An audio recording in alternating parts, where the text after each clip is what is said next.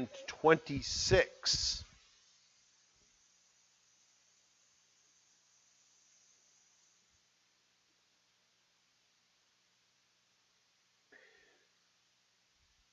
When the Lord restored the fortunes of Zion, we were like those who dream. Then our mouth was filled with laughter, and our tongue with shouts of joy.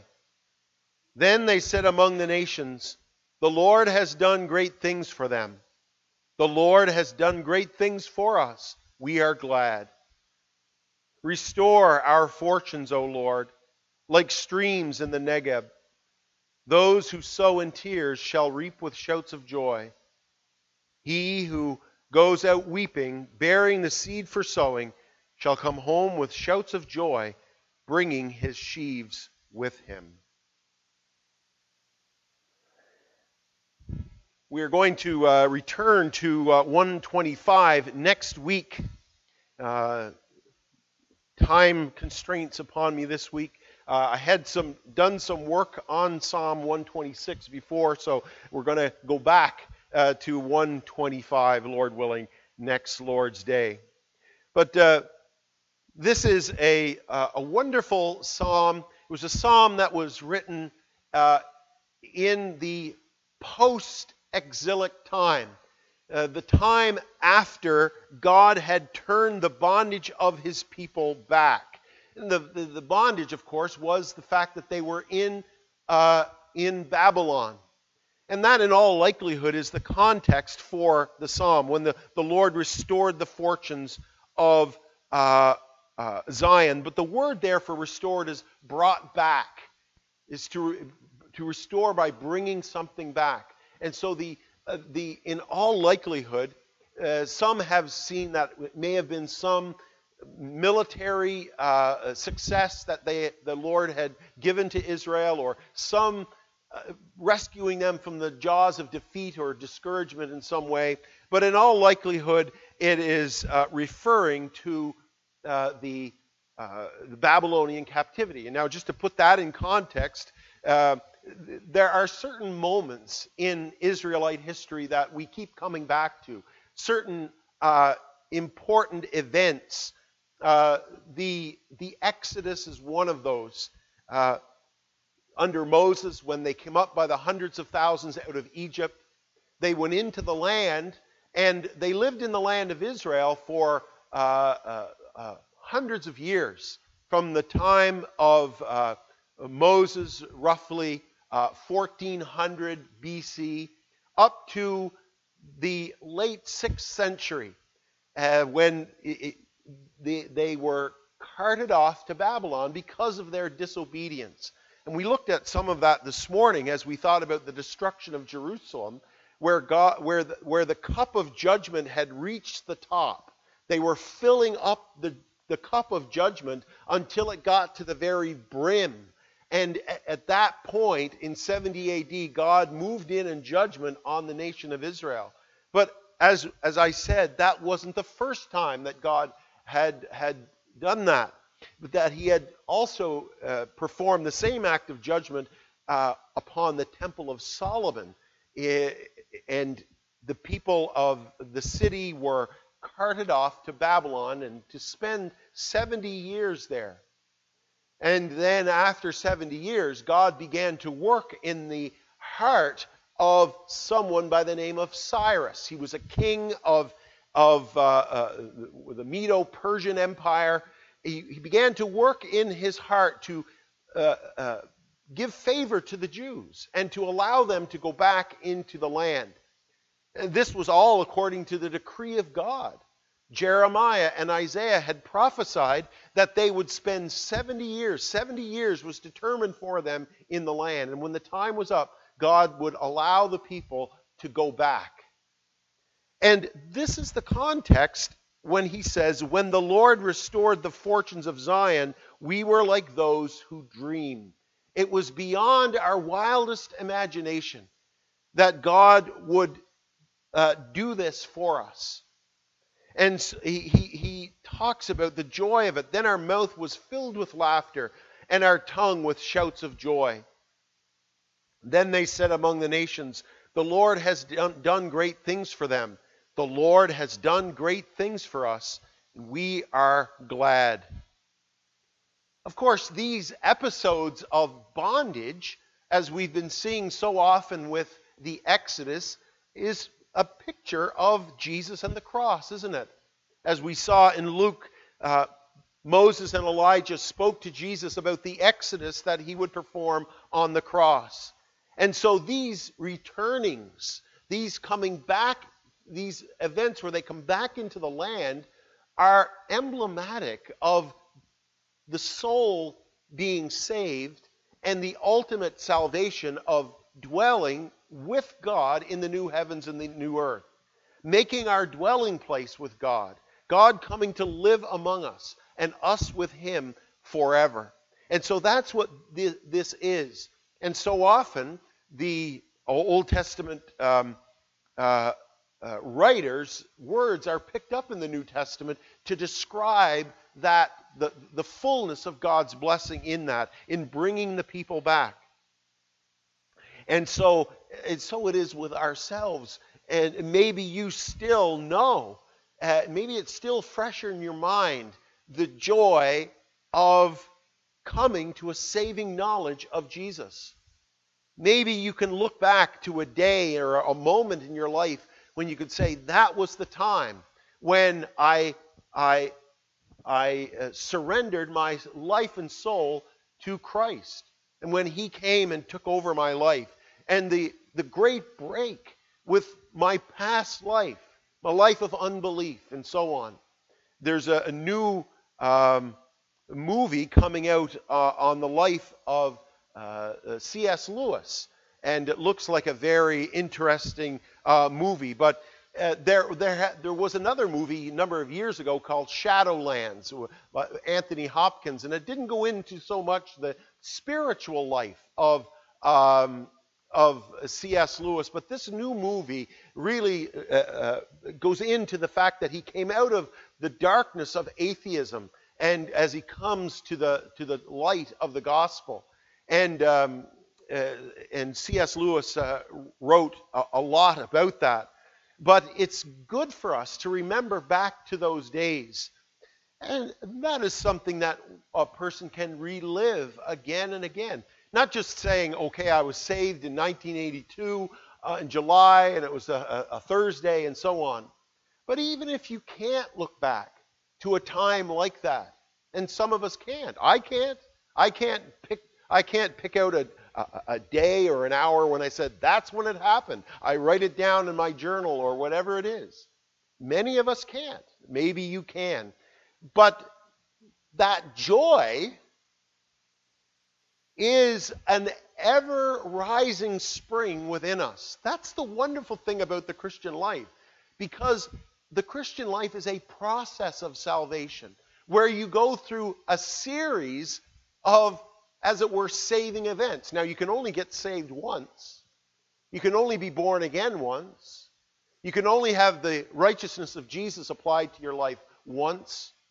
But there are episodes in our lives where we are brought low, where we go through a season maybe of sin, where we go through a season of backsliding, and we feel far away from God. And God comes and he visits us again with his mercy and his grace. And our hearts are enlarged once again. So we are able to enjoy on an ongoing basis the joy of our salvation.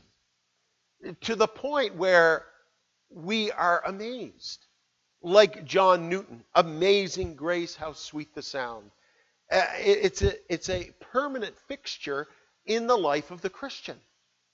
Where we go back to those wells and we drink of that fresh water. We go back to the place where we enjoyed our salvation, where the Lord made himself known to us in a powerful way.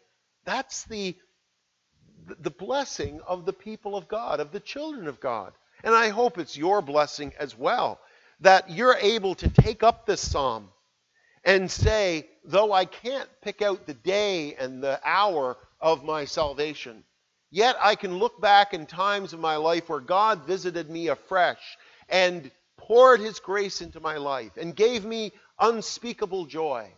And he made me to realize how much I owe him. What a great, I was going to get that fly, but what a great debt I owe to God. And so this is an ever increasing, ever present, overflowing spirit that we all ought to have, especially as the Christian matures. Okay, it's one thing for us to look back in our Christian infancy to whatever it was, 1979, 1981, 2014, whatever the day it was, and say, "Oh, I had great joy, and if only I could live with that joy all the time." But friends, listen, as we mature, as we get to know the Bible, we ought to be cultivating a life of amazement as we go. So that even if you're 5, 10, 20, 40 years into your Christian life, you're still able to say, "I can't believe the Lord has saved me." I find myself at times in my life saying that. And I've been a Christian for almost 40 years. And I can still find myself saying, "How can it be?" And because what's happening, it's you're maturing as a Christian. And with that maturity comes not a taking for granted what God has done. That ought not to be the case. But the more you discover about the God of the Bible, the more you discover about the sins of your heart, the more you discover about what your sins really deserve, and the lengths to which Jesus had to go to rescue you. You see, that's all part of the growing process.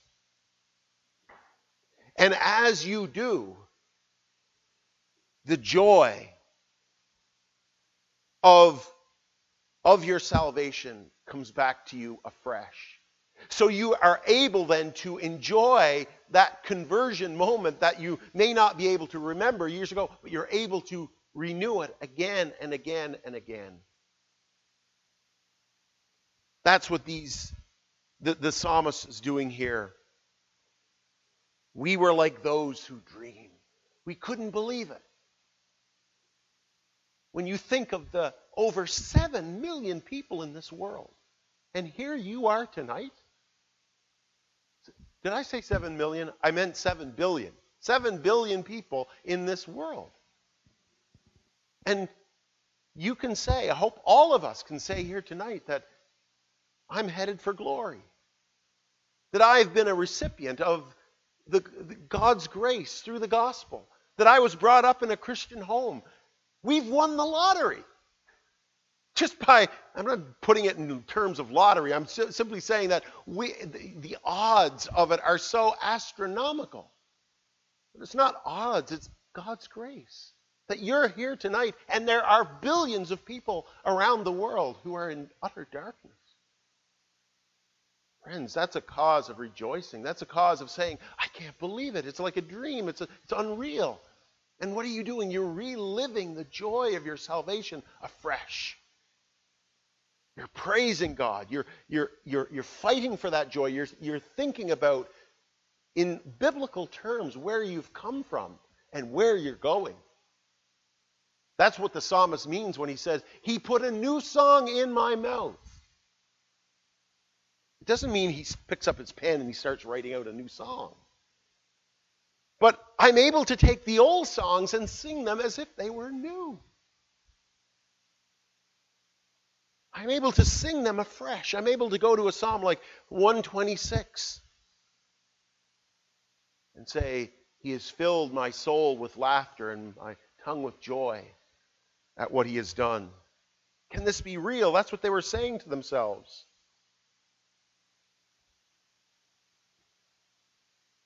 And he uses this as a time, as an occasion for evaluating where they are now as a people, where the people of God are at present. God calls us to remember. Throughout the Old Testament, you have that. Remember that you were slaves in Egypt. Remember that you were bondmen in Egypt. Remember how you were making bricks without straw. Remember when you were under the Pharaoh's lash. Remember when you had no hope, and I brought you into a land flowing with milk and honey. Remember those days. And he put ordinances before them, the Passover, so that they would remember the Passover lamb that was killed the night before they came out, to keep before them where they had come from. And God gives them this remembrance. He gives them psalms to sing about it. He memorializes it in books of the Bible in great detail, so that the people will have something to hold on to, especially when times get dark. And that's what seems to be the situation here. That joy has now left them. They're looking back to a time when God moved. It was an international thing. Look at what it says in verse 2. Then they said among the nations, the Lord has done a great thing for them. I mean, Cyrus not only let them come back into the land, but he gave them the materials to start building the wall and the city and the temple. He sent all the furniture back and all the implements back. And he said, here's money for timber. Here's money for stone cutters. And he opened the vault. And in that time, that would have been an incredible thing for the nations to hear about, what God is doing for the nation of Israel. It was said among the nations, the Lord has done great things for them. And so it was a high point. And he agrees. Verse 3, the Lord has done great things for us, and we are glad. But that level of intimacy with God, that enjoying of God, seemed to be eluding them now at the present. Their fortunes had turned for whatever reason. And I think in large part we can find that in the post-exilic prophets like Haggai and Zechariah and Malachi. And we read of Haggai there, where and in those prophets, the prophets were addressing a certain situation where the people had become worldly. They came back. You would think that would have been enough to keep them going and to say, this is just awesome, that we should serve the Lord with gladness and sacrifice and so on for the rest of our lives. But they became complacent. They became worldly.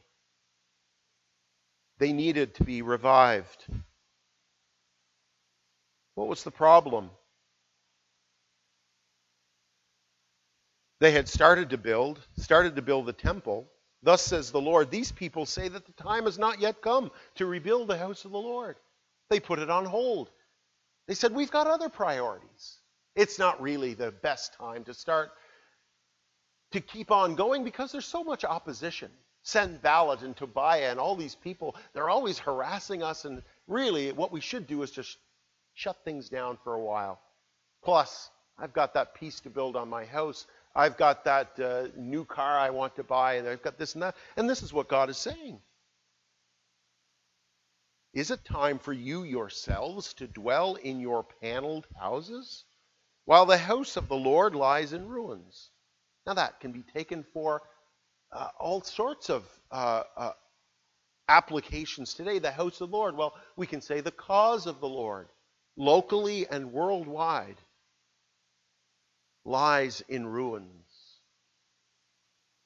Now therefore, thus says the Lord of hosts, consider your ways. So the prophet Haggai and Zechariah and Malachi, these prophets started to prophesy to them, lay their sins before them. Say, your fortunes have turned sour because you have turned your heart away from God. We can easily diagnose that in our own lives, can't we, as we look back on our week, on the week that just was, and say, what was my prayer life like? What was my devotional life like toward the Lord? What are my priorities in terms of my spending? What are the priorities in terms of my giving time to the Lord? And we can easily, quickly diagnose our own situation. Now, therefore, he says, consider your ways. You have sown much and harvested little. You eat, but you have never enough. You drink, but you never have your fill. You clothe yourselves, but no one is warm. And he who earns wages does so to put them into a bag with holes.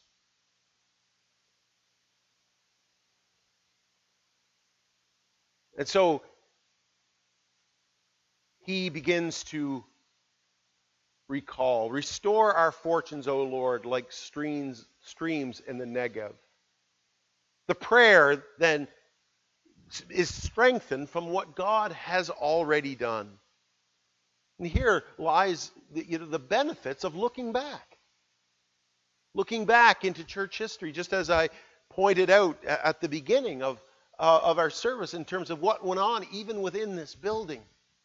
What went on outside, 500 people. We can't even imagine 500 people inside, let alone 500 people outside with 1,000 people inside. And those things are to stir us up. Many people who have read the diaries and the biography of George Whitefield have found themselves at the end of it just crying out, Lord, do it again. Whitefield going out into the fields with 10, 15, 20,000 people without any kind of microphone. Here I am, I have a microphone, and we're just all sitting around here. He had 20,000 people that he was speaking to sometimes. And people who have read that and looked at it, they have that desire, Lord, that you would do it again, visit us again. That's what he's saying here. Restore our fortunes, O Lord, like streams in the Negev.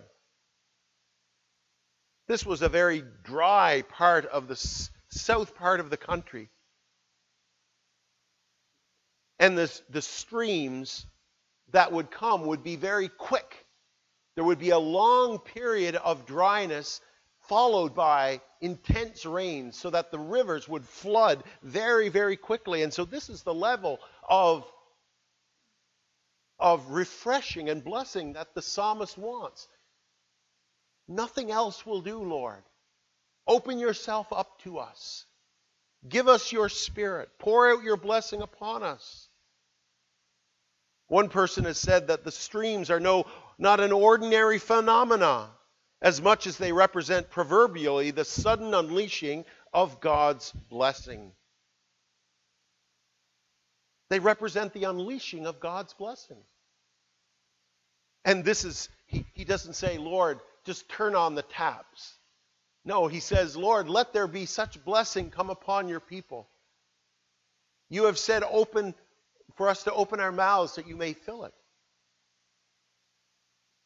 Because, Lord, what we want is your presence. And that doesn't come in a small measure. We want to know the fullness of your blessing. Restore our fortunes like streams in the Negev. And so the psalmist is here praying that the blessings of God would begin to pour into their lives in a rich new way. And he's not speaking in terms of agricultural or financial things. For that's not the mind of the psalmist. We can see it back in Psalm 85, the themes of which parallel this one very closely in the psalm that we just sang. Lord, you were favorable to your land. You restored the fortunes of Jacob. You forgave the iniquity of your people. You covered their sin. You withdrew all your... You see where his priorities are. It's not in grain or in wine or in agricultural things, but it's in spiritual things. This is what the psalmist is looking for here in Psalm 126. Lord, open the floodgates of your blessing. We are suffering from futility. We are sowing, but we're getting nothing back. We are putting money into our sacks, and it's like they're full of holes. Lord, we're living in a life of frustration, and what we are experiencing financially is also reflected in our relationship with you. And God points that out to them in their lives. He says, this is why you're enduring all this frustration, because there is this lack of intimacy. There's this distance. There's this worldliness that has taken over your heart. And so the psalmist in 85 goes on. He says, restore us again, O God of our salvation. Put away your indignation toward us. Will you be angry with us forever? Will you prolong your anger for all generations? Will you not revive us again so that your people may rejoice in you? Show us your steadfast love, O Lord. Grant us your salvation. Then he goes on, let me hear what the Lord God will speak. For he will speak peace to his saints, but let them not turn back to foolishness, to folly. Surely his salvation is near to those who fear him, that glory may dwell in our land. This is the focus of the psalmist. He's drawing on the successes and the blessings of the past to say, Lord, you have been good to your people in the past. And the blessings that our forefathers enjoyed in this very building are the things that we ought to covet most of all. Now, we have moved on in many ways, and we're thankful to God that we live in 2021. I'm glad I don't live back in the 1800s, to be honest. Oh, you might know the postcards, look, the pictures, the paintings look so cozy. Yeah, but many children died in infancy. People would get sick and die of things that are easily curable today. They often were cold in the winter and too hot in the summer, and they had to work and died at a very young age because the work was so strenuous. I'm quite glad of the blessings of the technological advancements that God has given to us. But one thing that we ought to covet, we should covet, that our forefathers did enjoy, was a hunger for God. And that's why we must keep these stories alive that happened even in our own building. How God moved, how there was a hunger in the hearts of the people. And to say, Lord, do it again. Let those times of refreshing come back. And this is what he's doing. He says, Lord, you did it for them. Will you not do it for us? Children can be like that sometimes too, can't they? Dad, you let him do it. How come you can't let me do it?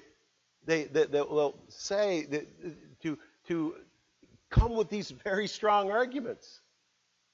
And this is what we're saying to God. You did it for them, Lord. And look at where they were in their lives. You restored the fortunes of Jacob when they were backslidden, and they cried out to you for mercy, and you heard them. And God, we're in the same predicament. Lord, we want that fullness of joy that your people had when they cried and said, like in Psalm 121, I joyed when to the house of God go up, they said to me. Lord, we want to know your holy presence in a greater way. We want to have that intimacy with you. Be like the Apostle Paul. I want to know him, the power of his resurrection and the fellowship of his sufferings. Even if it has to come through suffering, I want to know him. And so he's putting God in remembrance of these things. that God would revive the people. Because the psalmist, he's a godly man, and he knows that nothing less than a heart that's right with God is what God requires. He can't bear a dry, dead heart before this God. Can you?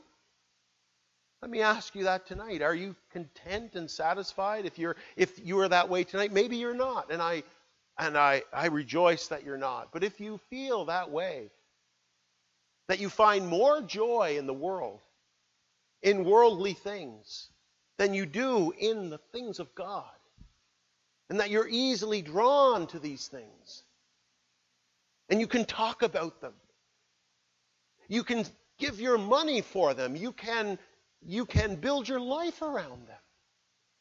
And then when it comes to the things of God, it's quick off the mark in the morning. It's television at night, Netflix, playoffs, whatever it may be. And when it's getting together with others, it's the price of this and where I'm going on my next vacation and whatever it is. Are we happy with that in the light of all that God has done? This is what the psalmist is saying. Lord, restore our fortunes. Lord, revive us that we might be glad in you. Those who sow in tears shall reap with shouts of joy. He who goes out weeping, bearing the seed for sowing, shall come home with shouts of joy, bringing his sheaves with him. So there's the remembrance of God's mercies in the past. There's this prayer that he makes that God would restore his fortunes. Then there's this promise that those who sow in tears shall reap with shouts of joy. Jesus says much of the same in the Gospel of Matthew, in the Sermon on the Mount, in chapter 5 at the beginning, where he says, "Blessed are those who are poor in spirit, for theirs is the kingdom of heaven. Blessed are those who mourn, for they shall be comforted. Blessed are the meek, for they shall inherit the earth." And so on. And so here he's saying, those who sow in tears. In other words, while we look to God for revival and blessing, yet on our part as well, we must realize that there is a work to do in terms of, again, reorienting ourselves around who are we? Who are we? Who am I? Who is God and what has he done? What has he called me to be? Do I see myself as no more than a wife or a husband or someone who has this profession or that profession? Or do I see myself first and foremost as who I am in the eyes of God? And I begin then to build. This is what the people of God were doing. Go back to Haggai. They were building after God said, look, here's your priorities, and they're not right. What did the people do? Verse 12. Then Zerubbabel, the son of Shealtiel, and Joshua, the son of Jehozadak, the high priest, with all the remnant of the people, obeyed the voice of the Lord their God and the words of Haggai the prophet, as the Lord their God had sent him. And the people feared the Lord. There you've got revival on your hands now. It's no more my house, my car, my priorities, my reputation. It's the people feared the Lord. The fear of man was a snare for them. The prophet Malachi says, you fear your boss. Go take this sacrifice that you're bringing to me and give it to your boss and see what he says of it. Bruised and broken, half dead. You wouldn't present that to your governor or the prince of the land, but you give it to me. You see, they feared man more than God. But here, through the preaching of Haggai and Zechariah, it said the people feared the Lord. Then Haggai, the messenger of the Lord, spoke to the people with the Lord's message. Here's what the Lord comes back to them and says. I am with you, declares the Lord. Isn't that a beautiful thing? They had been backslidden. They had grown hard. Their fortunes had turned. God comes to them, and in his mercy, he gives them the prophet Haggai and Zechariah and Malachi. They're rebuked in their heart for their worldliness, their priorities. They said, this is not good enough. This is not good enough for the God of the Exodus. This is not good enough for the God who brought back the exiles, who caused us to dream as if we were dreaming the whole thing. It was so fantastic. This is not worthy of a God like that. And so they feared this God. By that, he means they put their trust in him. They reverenced him. They adored him. And he responds. He says, send this word back to them. I am with you.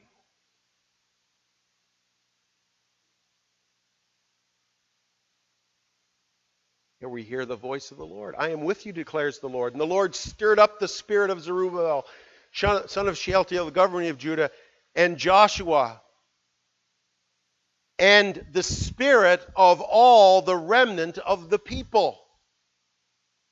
It's snowballing. They fear the Lord. They start to work. They start to put the Lord's priorities first in their lives. They go home and they start to think about it.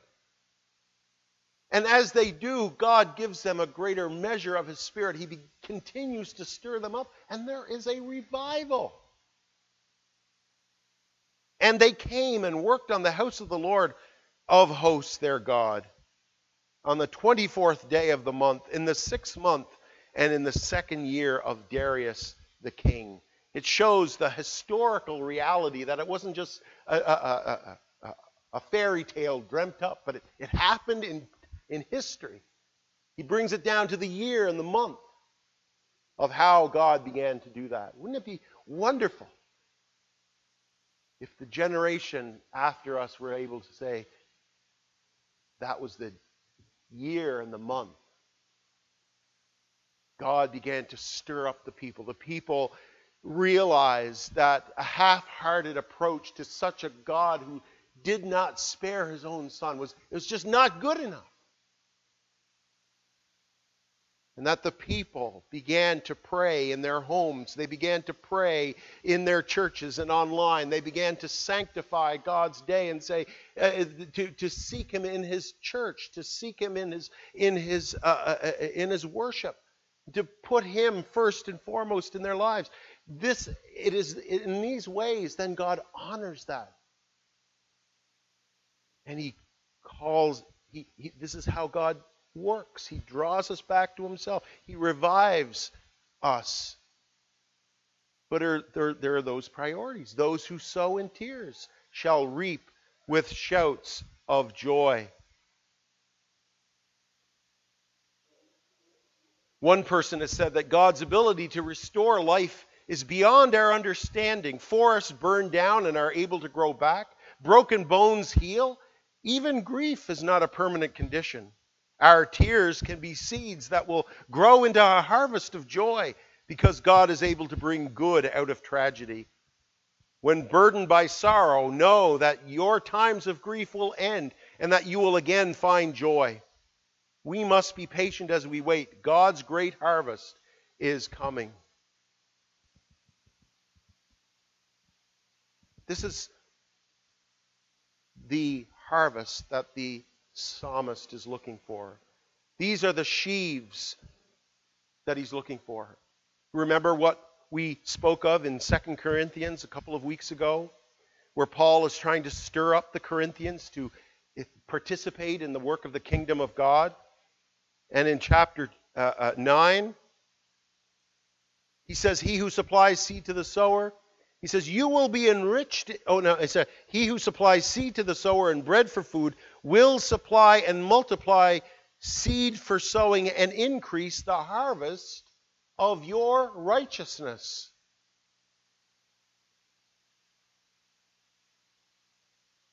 In other words, the psalmist is reorienting his priorities. He says, look at what God did.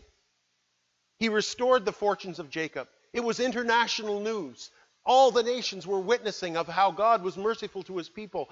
And we were like people in the midst of a dream. It was so wonderful. And now we're realizing that we have taken this God for granted.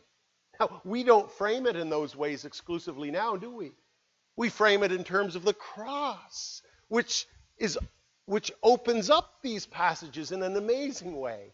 We speak of the fact that God so loved the world that he gave his only begotten Son. And so he comes back. This is often applied to evangelism, isn't it? Those who go out weeping, bearing seed for sowing. And that is a big part of it as well. Spurgeon said, you must cultivate the sacred passion. You must think much upon the divine realities until they move and stir your souls that men are dying and perishing, that hell is filling. Until, like Jeremiah, we say, oh, that my head were waters and my eyes fountains of tears. That we have, again, we have the same heart of Christ. How do you know that you're being revived? How do you know that revival is going on in your church? Because you are not only being made like into Christ, but you're taking on his priorities. You're weeping his tears. The tears for the lost. The tears that he wept over a hardened people. You're mourning maybe over your own sin. You're now alive to the disadvantages of the people around you. You are not satisfied with a dead spirit in your soul or in your church, but you're saying, Lord, revive disabled church. Revive my soul, O God. You're not giving him rest until he restores the fortunes of disabled. These are the promises that he sets out here. Those who go out sowing seeds in tears will come back bringing their harvest sheaf with them. God is saying, God makes those promises. That's what Paul did in 2 Corinthians, as I said. He's getting the Corinthians to basically say, we're putting God to the test here. God is saying, test me on this. I'm stirring up your spirit again so that you might give to the people in Jerusalem and see if I will not bless you in many ways. You will be enriched, he says, in many ways. He was not mocking them. He was challenging them to go after God, to put it on the line for God, to test God and see if he's not true to his word. And that's what he's saying here. He's saying not these things to mock us or that we'll have nice songs to sing, but God has challenged us to say, this is who I am. These are my promises. And when we step out in faith, when we begin to build our lives around who we are and who we are in him, then he says, this is where I will meet you. This is where you will hear in your ears, I am with you, says the Lord of hosts. Let's pray.